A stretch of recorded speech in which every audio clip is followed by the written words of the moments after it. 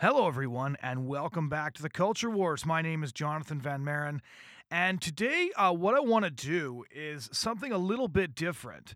One of the things that I want to do on this podcast, week by week, is sort of help all of you who are kind enough to listen get a much deeper understanding of how we got to this place culturally.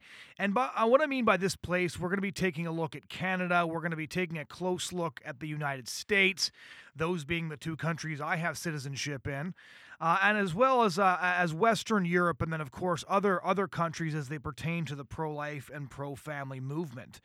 And in order to really discuss Canada and to kind of talk about how we got from a country with Judeo-Christian values to a country that is the only democracy in the West with no abortion laws whatsoever, and one of the only countries with no abortion laws, and from a country that's far more extreme even than the European and the American countries in terms of the fact that bringing up any socially conservative view is almost immediately hammered down by anybody.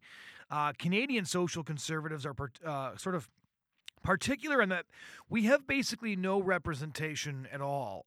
Even our genuinely socially conservative politicians like Premier Jason Kenney in Alberta, who's a traditionalist Catholic, or conservative leader Andrew Scheer, even those that would hold socially conservative values themselves spend a great amount of time swearing up and down that they will do nothing to act on those convictions no matter what.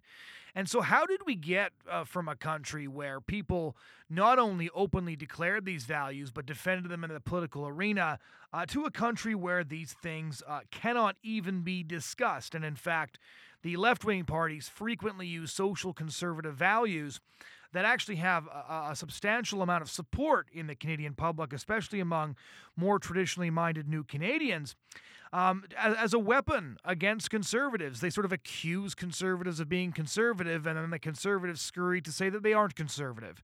And so in order to have a discussion on how we got to this place, I figured I would interview best-selling Canadian author William Gairdner. And just to give you a bit of his background, he showed up for his first year at McGill University in the fall of 1959, and he had dreams of trying to make the 1964 Canadian Olympic team in the decathlon.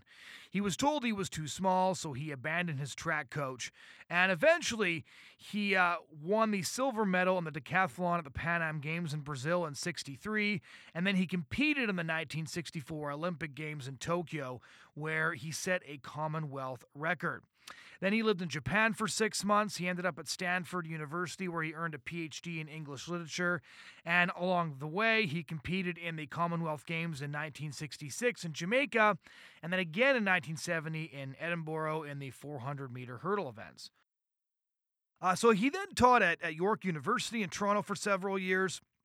But when his dad asked him to help run the family business, he left teaching, and then he worked there for a while. But the reason I wanted to interview him is because of the books he wrote.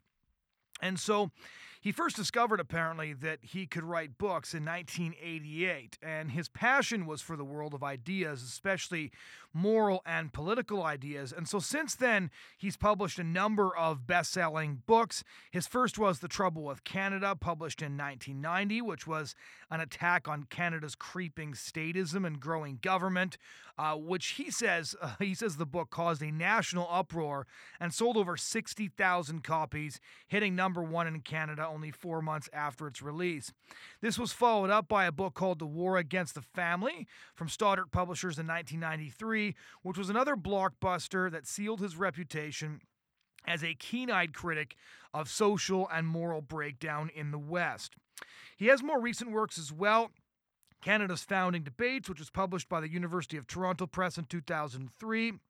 The Book of Absolutes, published by McGill Queen's in 2008. The Trouble with Canada Still, and then his latest, The Great Divide, Why Liberals and Conservatives Will Never, Ever Agree, published by Encounter Books in New York in 2015. Bill now describes himself as a libertarian in economic matters and a Burkean conservative in social matters. In that way, I find him very similar to the British commentator Peter Hitchens. And so it's no surprise that throughout his career, he's been a bit of a lightning rod for the left. He's appeared on hundreds of radio and TV shows to discuss his views. And he's also kept pretty active as an athlete, considering his Olympic record and his record in the Pan Am Games. This isn't surprising. And so I really wanted just to talk to Bill Gairdner and find out what he thought about how Canada went from the country it once was to the country that it is today. And he was kind enough to agree to come on and have this discussion with me. And so I thought that, sort of to frame the discussions that we're going to be having about Canada in the podcast in weeks to come, it would be good to first have a discussion sort of setting the stage with one of Canada's most keen-eyed critics and longtime residents. Having written as a true conservative for the last 30 or 40 years, my answer would be that I feel like a man who's been standing on a rock in a leftward drifting sea. Right. And in the distance, I can see ships drifting to the left. And I can hear voices, and I hear them saying, look, there's a man out there drifting to the right. Right. But of course, I haven't moved.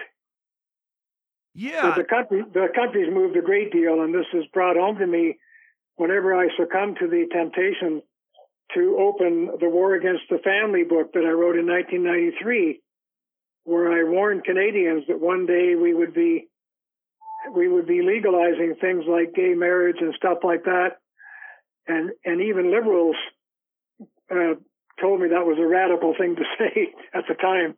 Right. Well, and now you see liberals basically accusing conservatives of various phobias for opposing things that the liberals opposed 10, 15 years ago at a maximum. Yes, that's exactly what I'm getting at. So it's changed a lot in 30 years. So just to give our listeners sort of an idea of your body of work, the two books that I've referenced the most would be your book, The War on the Family, and then The Trouble with Canada. So maybe just give our listeners a bit of a lay of the land for a Canadian who's trying to make sense of our politics, or for an outsider looking in. Can you give us an idea of how, in your mind, Canada got to this place? And then we can start talking about the lovely state of current politics from there. Sure. Well, how did Canada get to where we are today is a very large question, which I have tried to answer in a book I published recently with a New York publisher called The Great Divide. The subtitle of the book is Why Liberals and Conservatives Will Never Ever Agree, which sounds like a negative thing to say, and it is in a way, but the purpose of that book really was to get at the underlying reasons which would answer the question you just asked me. And I should start responding by giving you another sort of image or metaphor here. I think of a man who's standing on the street on a beautiful day. He's looking at all the beautiful buildings around him and all the rest of it, and suddenly a huge gash opens in the street, and the building starts shaking and crumbling, and he says, oh my gosh, it's an earthquake. But of course, it's not an earthquake. It's the consequences of the earthquake. The actual earthquake is way underground, and he doesn't see it. It's the job of the seismologist to explain to him what those seismological and tectonic forces are that are causing the rubble at the surface. Right. And in my book, The Great Divide, I argue that there's ideological forces way beneath the surfaces that most of us don't see. And that's what's causing the political and moral rubble at the surface. And the purpose of The Great Divide is to show people what those ideological forces are. And when you really spell them out, which this book does chapter by chapter, and I think your readers should know that at the end of each chapter, there's a kind of table where they can test themselves and see how liberal or how conservative they really are. Okay. And when they do look at these tables, what they're going to realize is that the present subtitle, Why Liberals and Conservatives Will Never Ever Agree, becomes quite clear. And that's because they take such rigidly opposed positions on fundamental issues. I'll just give you an example of one, which would be, let's say, the concept of human nature.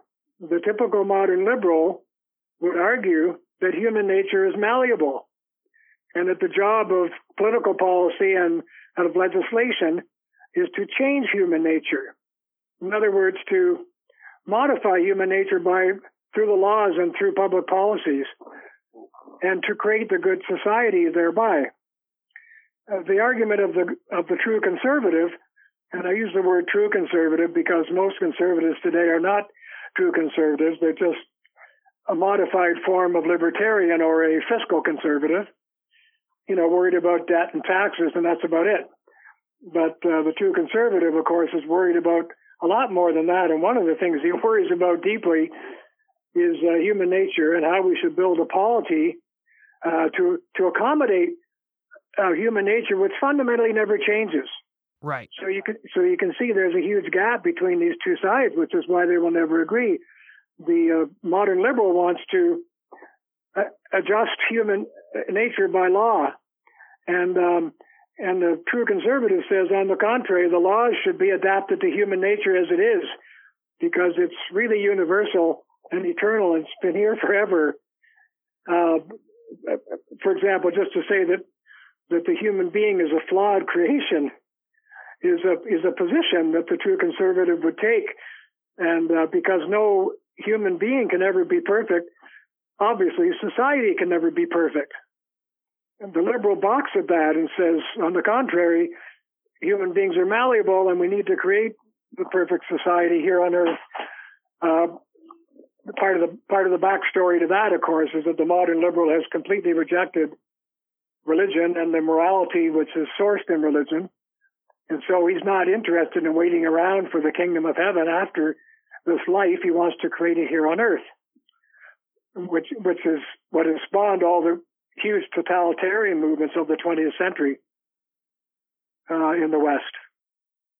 So in terms of Canada specifically, how then, where did that earthquake start? If what we're seeing right now is the result of an earthquake far below the surface, and you had to pinpoint, even chronologically, what started to shift the landscape that brought us to the country that we live in today, what would you say that earthquake was, and where would you say it originated?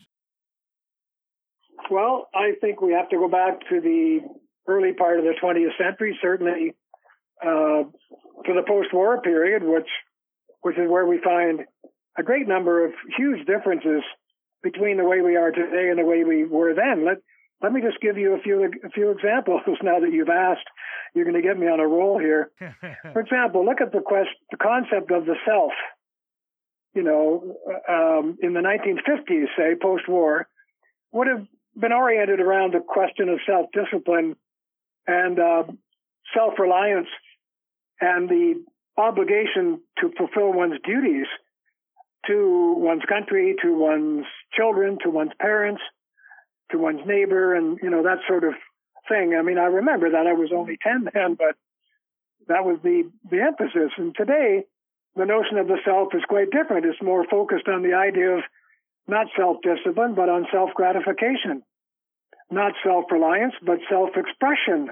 Right. And no longer the question of obligations and duties, but the whole idea of self-esteem, which is a ridiculous notion, of course, because we are esteemed by others when we do estimable things. The idea of running around all over the place telling everybody how much we esteem ourselves is a gross deformation of the word itself. And then here's another issue which was very different then than it is today. For example, the ideal of liberty versus equality. In those days, the foundation of our society and of our Canadian democracy, I say Canadian because it's a different form of democracy than, say, the American Republican form, but the idea was that we should have liberty under the law, and otherwise everyone is free. It was a starting line philosophy, and the idea was we want you all to be on the same starting line insofar as possible, but you get to the finish line by your own lights and by your own efforts and your own work and honesty and all the rest of it. But the view today is quite different. The foundation of our democracy has shifted from liberty to a foundation of equality. So now the idea is a finish line philosophy. We want to get everyone more or less to the same finish line. And we're going to do that with all sorts of laws and social policies and affirmative action and call it what you want, which gives us equality for all under different laws, as opposed to liberty for all under the same laws. Now, that's a radically different kind of society than what we had 70 years ago. So which prime minister do you think initiated this earthquake? Well, I think it started a long time ago, but the one who really gave it a kickstart was the father of our present prime minister, Pierre Trudeau. And you mentioned my first book, The Trouble with Canada, which I'm proud to say became #1 in Canada about 4 months after it was published in 1990. But about 20 years later, in 2010, I asked myself, what had changed? So I redid the book and updated it and kind of rewrote the whole thing and published it as a book called The Trouble with Canada Still. And I recommend it to your listeners because if you ever wanted a cover-to-cover overview of what has happened to our country in that time period since Pierre Trudeau forward to, well, that book was published in 2010, you'll get it in that book. I think it's quite an education and an awful eye-opener on what I call the regime change that Canada has undergone in that period. And I was just outlining to you some of those kinds of changes. So an interesting thought experiment here would be, was there a difference in the reaction to your first book, The Trouble with Canada, and The Trouble with Canada Still? Well, the second book, and I didn't expect it to be a bestseller like the first one, although the publisher was Key Porter Books, and they published 5,000 copies, and they sold out in a couple of months. And then, believe me, it wasn't my fault, Key Porter went bankrupt. Now, this itself is an interesting story. I've had two major publishers. The first one was, major Canadian publishers. The first one was Stoddart Publishing, which was a division of General Books, General Publishing, which was then the largest trade publisher in Canada in 1990. And they did 5 or 6 books of mine, and then they went bankrupt. And okay. It's quite interesting because I had a conversation with Jack Stoddart at the time, and I said, Jack, you're up to your shoulders in government and government subsidies and this and that, and it's going to mess you around in the end. And of course it did. There were other things at play, but what happened was with changes of governments, well, we can't give you the X hundreds of thousands we gave you last year. It's going to have to be half, whatever.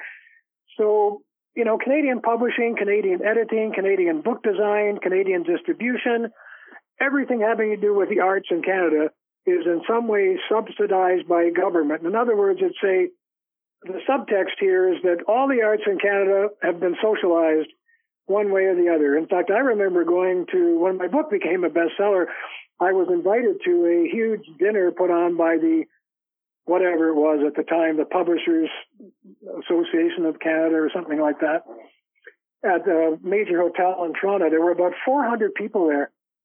And I swear, I was the only one in the room who hadn't taken a penny from the government for my book, The Trouble with Canada, which, as I say, got to #1 all by itself with no help from anybody. And Stoddart actually came to me and said, oh, look, we get grants from the Canadian government. We're supposed to put a little thank you statement in your book. And I said, over my dead body. I said, one of the troubles with Canada is that you're taking money from the government for books like this. If you want money for this book to help you, I said, I'll give it to you myself, but I refuse to take government money. And I have to tell you, for anybody listening who has an original copy of that book, I think that's one of the reasons why it's probably worth 10 times today what it was then, because it's the only book in Canada published in the last 50 years that does not have that, thanks to the Canada Council stuff inside the cover. Okay, I did not realize that. I think I do have the old copy on my shelf. Well, you won't find that statement, you see. Now, everybody in that room, the children's book designers, people who draw the cute little pictures, the layout people, the editors, everybody at every table in the room had their hands out. I was just embarrassed and shocked to see it. So when you look So let's say the last 25 years, when you made these predictions in your book, The War on the Family, give us a summary of the predictions that you've seen happen since your book came out. Well, for example, one of the things that I argued in that book, because I actually had at least 2 chapters on the rise of the sort of homosexual agenda. One of the things I argued in the book was that one day Canada would legalize gay marriage. And even liberals at the time scorned me for that and criticized me publicly and said, look, he's making these radical statements, typical of a conservative writer. And these were liberals, who didn't believe it. And in fact, our own government, of course, voted against it twice and then finally caved in and voted for it. So, that was like 7 or 8 years ago. So here we are. That's just one example of one of the things the book was decrying and arguing. And, I still argue against the whole idea of gay marriage. I think it has been disaster for the conception of regular marriage, traditional marriage, as we always knew it until that time. I remember having a debate with a homosexual man on television one time, and he said, well, what's your problem? There are so few people gays who want to get married anyway. X number of thousands of them, 2,000 or 3,000, he said at the time. And I said, well, it's a question of the symbolic value of the institution of marriage that we uphold as a people for our children and for the future of our country. And I said, the only reason that I think government should be involved in marriage in the first place is because of the need for the state to survive. And the only way it can survive is through procreation.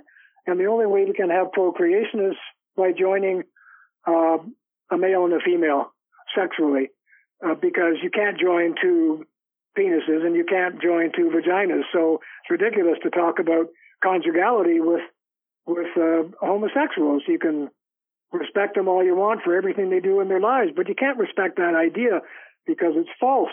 And so the fellow looks at me and he says, well, there's so few of us, I don't see why it would be a problem. I said, like I said, it's the symbolic value. Do you know what the Victoria Cross is? He says, yes. I said, well, it's given to Canadian heroes for valor in the field of battle. I said, all you have to do is give it to one coward to ruin it. And he looked at me, he said, that's right. And since then, by the way, I've had quite a bit of correspondence from homosexual writers who've said to me, I agree with you. I don't think it should have been done. I doubt you would get invited to present that point of view on TV today. No, I wouldn't today. And in fact, I would say, well, you asked the question about what changes we have seen. Yeah. There's another one. We are a more frightened country than we ever used to be. We are afraid of open debate and honest and frank debate. We're afraid to express our ideas, so we go quiet. We live in a frightened society. And in The Great Divide, I start my first chapter with that comment that when I was a young man, if you sat around the dinner table, say it was an 18, 20-year-old man, and I sat around the dinner table with elders and friends and so on, and they asked a question, you were expected to answer the question. And you may have been chastised or corrected for the wrong answer or for faulty logic, but you never would have been shouted at or scorned or made to feel like you were some kind of outcast of society for expressing your opinion. It would have been welcomed. But it seems like that's been a fairly effective tactic, has it not? When same-sex marriage, for example, was legalized, a very small minority of Canadians actually supported it or cared about it at all. Now those numbers seem to have flipped, and it's solid 60% or more of Canadians who support it. So do you think that the left uses the tactic of silencing people and using censorship because it actually does eliminate the ability of their ideological opponents to persuasively present their point of view? Oh, yes. Well, that's the situation we have now. I mean, how many times have you gone to a dinner party where you may not have known everybody at the table and you self-censor? There's lots of things you're not going to bring up as topics of conversation. So conversation centers around things that are useless topics, things that nobody really cares about, and it's a great crashing bore because we are a frightened people now, and we have, as a country, we have made sure that we would end up with a frightened people because we have so-called human rights tribunals. We fine people huge sums of money if they, take a misstep, go in the wrong direction in terms of expressing their views. So, and we play with the idea of free speech, but we don't really mean it. No, one of the things that I've been frustrated by, and I'd like to get your take on it, is what we seem to have in Canada is a very muscular, progressive movement that actually believes in its own ideals, isn't very good at defining them without using vague, meaningless buzzwords, but certainly does believe in the righteousness of their own cause. On the flip side, they have virtually no ideological opponents. Conservatives, for example, regardless of whether we're talking about the federal or a provincial party, generally seem to conserve the consensus that they get handed, as opposed to making any real meaningful steps to conserve anything that the Liberals have destroyed. So, for example, if you take a look at Alberta, the NDP had 4 years, and man, did they make hay while the sun shone. They used those 4 years to ramrod as much policy change as they possibly could through the legislature. Trudeau's Liberals are doing a very similar thing because they know that the Canadian Conservatives are generally so cowed by social media and by accusations of various phobias that most of their agenda will end up remaining in place, that it will not get repealed. And at most will not get enforced or maybe get blunted a little bit. And then when they re-achieve power, they can sort of pick up where they left off. And so for ideological conservatives in Canada, it often feels like a conservative government is actually just applying the brakes or pressing pause as opposed to any return to genuine ideological diversity. Well, that was a lot. I'm not sure what your question is, but I think I understand you to be saying that the conservative, what I call the true conservative position. When I say true conservative, I'm talking about the roots of conservatism, which began with David Hume and Edmund Burke and have traveled up to our own day, but have bifurcated. In Canada, we see it clearly with so-called fiscal conservatives and social conservatives. I had this discussion yesterday with someone who emailed me about this, lamenting the fact that there wasn't enough discussion about social conservatism.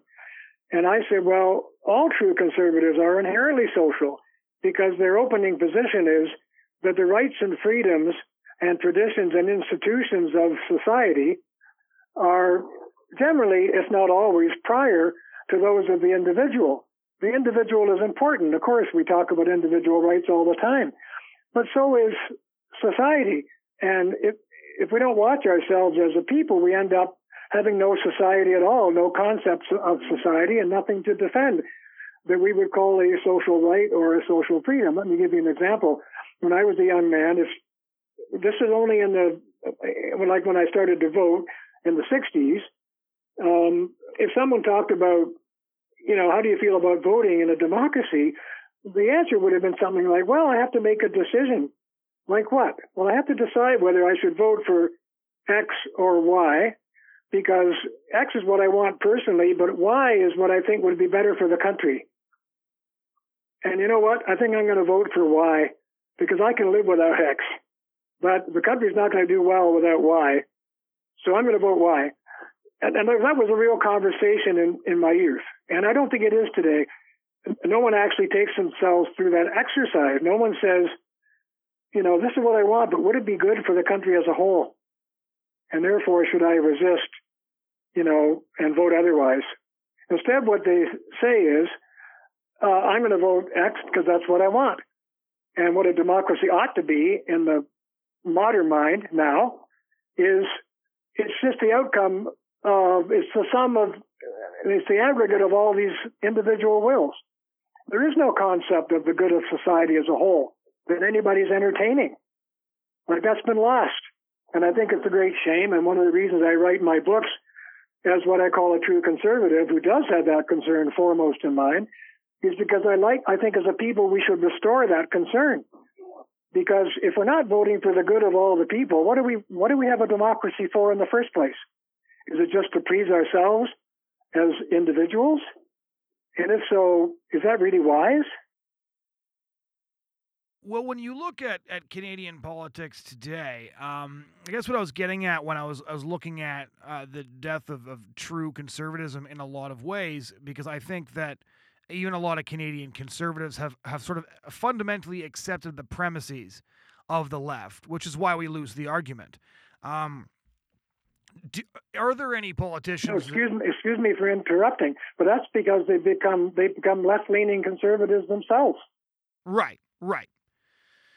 So when you look around, and you've been around for a long time and you've been writing about this stuff for a long time, do you see any politicians that encourage you or that you think will bring Canada in a better direction beyond, just hitting the brakes or pressing pause briefly? Well, Jason Kenney, who's certainly a colleague, if not a real close friend. He's certainly a long-time colleague of mine. He just got elected. He's the premier-elect in Alberta now, and I think we will probably find much more truly conservative policies from him. I haven't been following him that closely lately, but that's what I would expect. We certainly got a lot more of those from Stephen Harper when he was Prime Minister, and I think he was a very good Prime Minister. It's too bad he wasn't a little more jovial and telegenic, so to speak, when he was in front of the camera, but that's another sign of our times, by the way, and that's why I often describe modern politics as what's happened to it as the Hollywoodization of politics. Our current Prime Minister is an example of that. So was President Obama, charming people with nice smiles and the gift of the gab. And it seems like you can't be a successful politician today unless you have those attributes. That's where we are. And I think if you want to look for long-term reasons for our current condition, I think the visual image, television, the internet, YouTube, call it what you want, has been a huge contributor to this idea of moving us as a people away from ideas and away from debate, intellectual debate, and away from print and books and, holding a newspaper and rereading a sentence we didn't quite understand, but actually having it in our hands and reading it again until we educated ourselves thoroughly and understood what it meant. And then we're able to debate with our friends and neighbors about the issue. That time is fast disappearing, and we've gone to a society almost wholly grounded in the idea of the pleasant image. There was a great book written about this a few years ago called Amusing Ourselves to Death. I can't remember the name of the author now. Neil Postman. That's it. Neil Postman, you got it. Terrific little book. And I remember one of the things he said in there was, lots of us have seen pictures of Abraham Lincoln, right? Looking so grim and bearded and serious, but we've never seen a picture of Abe Lincoln smiling. And one of the reasons is he didn't have to smile to be successful. What he had to do was think and write and speak. Today it's not the case. It's the other way around. You can't be successful without a real nice smile if you want to be a politician. It's all about charm and being telegenic. And I think it's a real loss for the whole conception of a bottom-up democracy in which you are expecting people to relate to each other in a serious moral and intellectual way in order to arrive at the kind of society that is worth sustaining. Well, that goes back pretty far, right? Some people would argue that Robert Stanfield lost the election to Pierre Trudeau because of that infamous picture of him fumbling the football. Yeah, that's right. That's right. So when you look at Canada and you refer to Canada's condition, I guess the million-dollar question would be, do you think that condition is terminal? Well, if you don't mind a long answer to that question, which is a very serious one, it goes something like this. And in The Great Divide, I spell it out, but I'll give you the short version. I talk about the 4 stages of liberalism, and because I believe that's what's happened in the West. There was a fellow named Francis Fukuyama some years ago. I think it was 2006 or something. He published a book about the end of history and all that sort of thing. And it was a catchy title, but of course it was silly because history never ends unless, we end. But I think he got it wrong. He was arguing that liberal democracy was the end of history and that it was a condition which everybody was happy with. and therefore it was the last stage. But I argue otherwise. I think liberal democracy is finished, and we now have something I call libertarian socialism, and I just want to explain to your listeners how we got here through these 4 stages of liberalism. The first stage I call virtue liberalism, and that was really 16th and 17th century liberalism. It was about people and settlers who came, say, to North America because they wanted to be virtuous. They were trying to escape the political and religious oppressions of the old world, and they came to the new world to get on that starting line I described, equal starting line. But they wanted to be free so they could be good. I mean, liberal comes from the word liberalis, which is about freedom, after all. They wanted to be free so they could be good, so they could enjoy their communities and express their moral lives the way they saw fit. And that lasted for a while, but it was slowly mutated into what I call rights and property liberalism, and that was basically under the influence of the philosopher John Locke. Now, John Locke was really the fellow whose thinking was behind the American Declaration of Independence, and it was also behind quite a bit of the thinking that trickled up into Canada in our own founding debates, which you can find in a book that I was the managing editor of, and which was published in 1999, called Canada's Founding Debates. You'll see quite a bit of Locke in there too. Now, that period was about individual rights, and it was really the beginning of the focus of the Western world on the idea that sovereignty resides in the individual. It's not about God anymore, and it's not about kings, and it's not about aristocrats and princes. It's about us as the people, as individuals.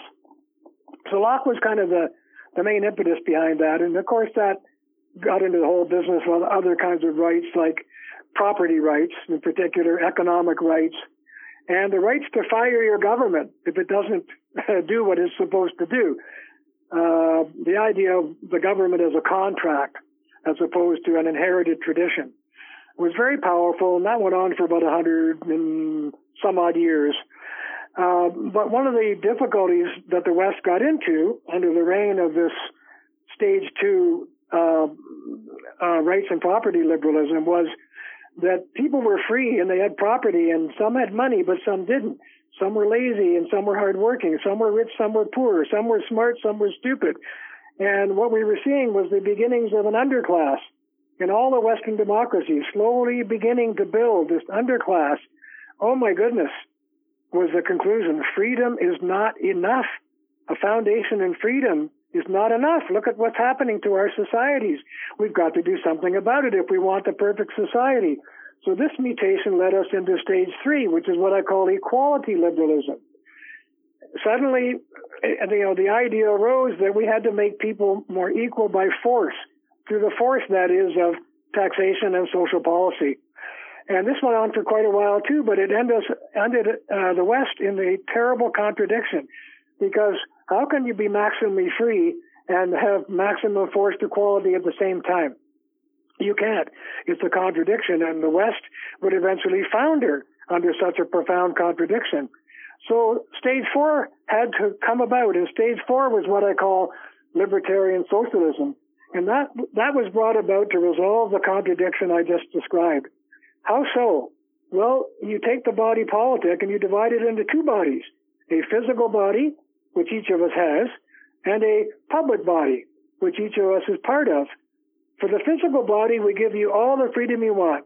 You can have marijuana freedom, you can have abortion freedom, you can have homosexual freedom, you can have pornography freedom, you can have easy divorce freedom.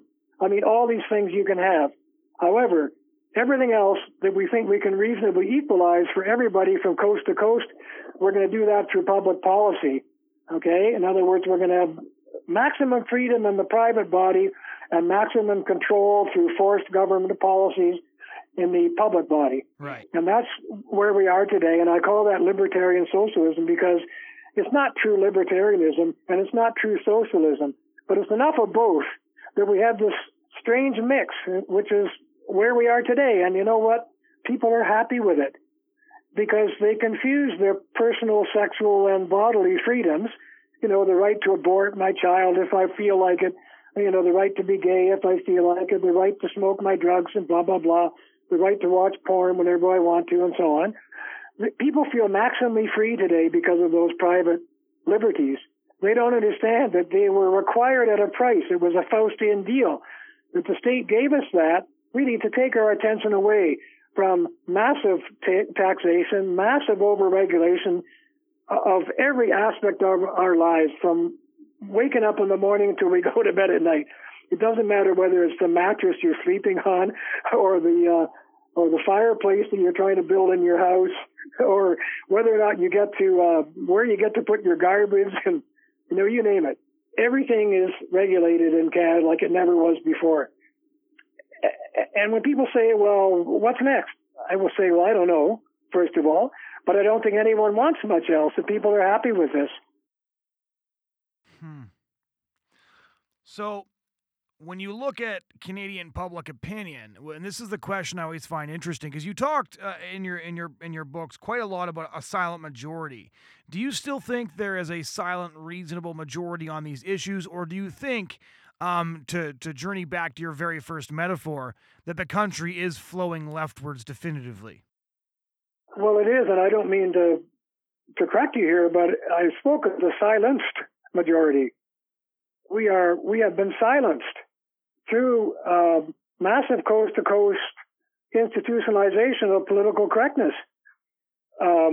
This did not exist in the mid-'90s when I was first writing those two main books, The Trouble with Canada and The War Against the Family. There wasn't much political correctness yet, just a bit of it, as I do talk about it in The War Against the Family in particular, but now it's everywhere. I remember reading a couple of weeks ago about some Canadian, his name will come to me in a moment, but I don't have it on my lips right now, who was fined $52,000 for distributing, anti-abortion literature in some public venue or other. Bill Watcott. That's it. Watcott, that's it. And I said to myself, wow, I mean, where is this going next? Well, I'll tell you where I think it's going, although hopefully never to the extent that it went, say, in Eastern Europe or any of those totalitarian regimes, but it is totalitarian in its type. And I have talked to plenty of people who escaped from Eastern Europe when it was under totalitarian rule. The late George Jonas is one of those people. He was a wonderful man. You may remember he used to publish a lot in the Post and the Globe and Mail. Yeah, his book Vengeance was amazing. Lovely writer and thinker. And I had breakfast with him a year or so before he died. And I said, because he fled Hungary when he was like 19 or something, or 20. And I said, George, what was it like to escape from a communist country and come to Canada? Now listen to what he said. It hit me so profoundly. You know what he said? He said, I felt like I was fleeing a disease, but it followed me. Wow. Yeah, wow is right. And what he meant was, he said, Bill, everything I'm hearing today, the words, the phrases, even the adjectives people are using to defend this what we call liberalism in Canada today, is exactly what we heard on our way to communism. Same arguments, same logic, the same justifications, the same silencing of public speech, the same human rights tribunals, the same fining and re-education classes, and all that sort of thing. It's happening here. He said, but the people don't see it yet. So what did he predict would actually take place? This is the really interesting question then, is you've made a lot of predictions that have come true in your book, The Trouble with Canada, The War on the Family, your follow-up to The Trouble on Canada. So do you have any more predictions for us on how you think things are going to unfold?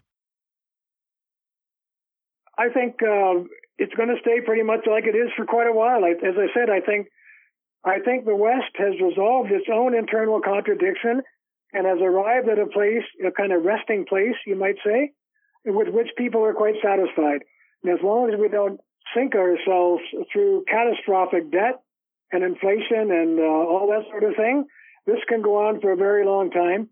And one of the most, I think, deplorable reasons for why it can go on for a very long time is because we've been slowly encroaching upon the lives of future generations I mean by that through massive structural debt. I mean, all government debt is actually a form of deferred taxation. And we have to make sure we describe it that way. It is deferred taxation. Who's it being deferred to, and whose shoulders is it coming to rest on? A lot of it's coming to rest on future generations of children who are not here to defend themselves against our appetites. And almost all the Western countries are doing this, and heavily and deeply, and more so each year. I don't know how long that can continue. It's possible it can continue for another couple of generations before there's some kind of reaction. But I don't think anyone knows how we're going to get out of it. And let me just give you a reason why. We live in a so-called democracy. But have you ever heard of a party which actually had the nerve to stand up in front of the Canadian public and say, hey, I got an idea. What about we try to pay off our massive debt in the next 30 years? Here's a plan. All you're going to have to do is accept a lot more taxation for that 30 years. But by the end of it, we're going to be a happy people because we will no longer be victimizing the future and robbing them to satisfy our own appetites. Wouldn't that be a great thing to do? I submit, Jonathan, that person or that party would never get elected. One of the reasons, going back to my first point, is that nobody's thinking about the good of society as a whole anymore. They're only thinking about their own good. And that's what they're voting for.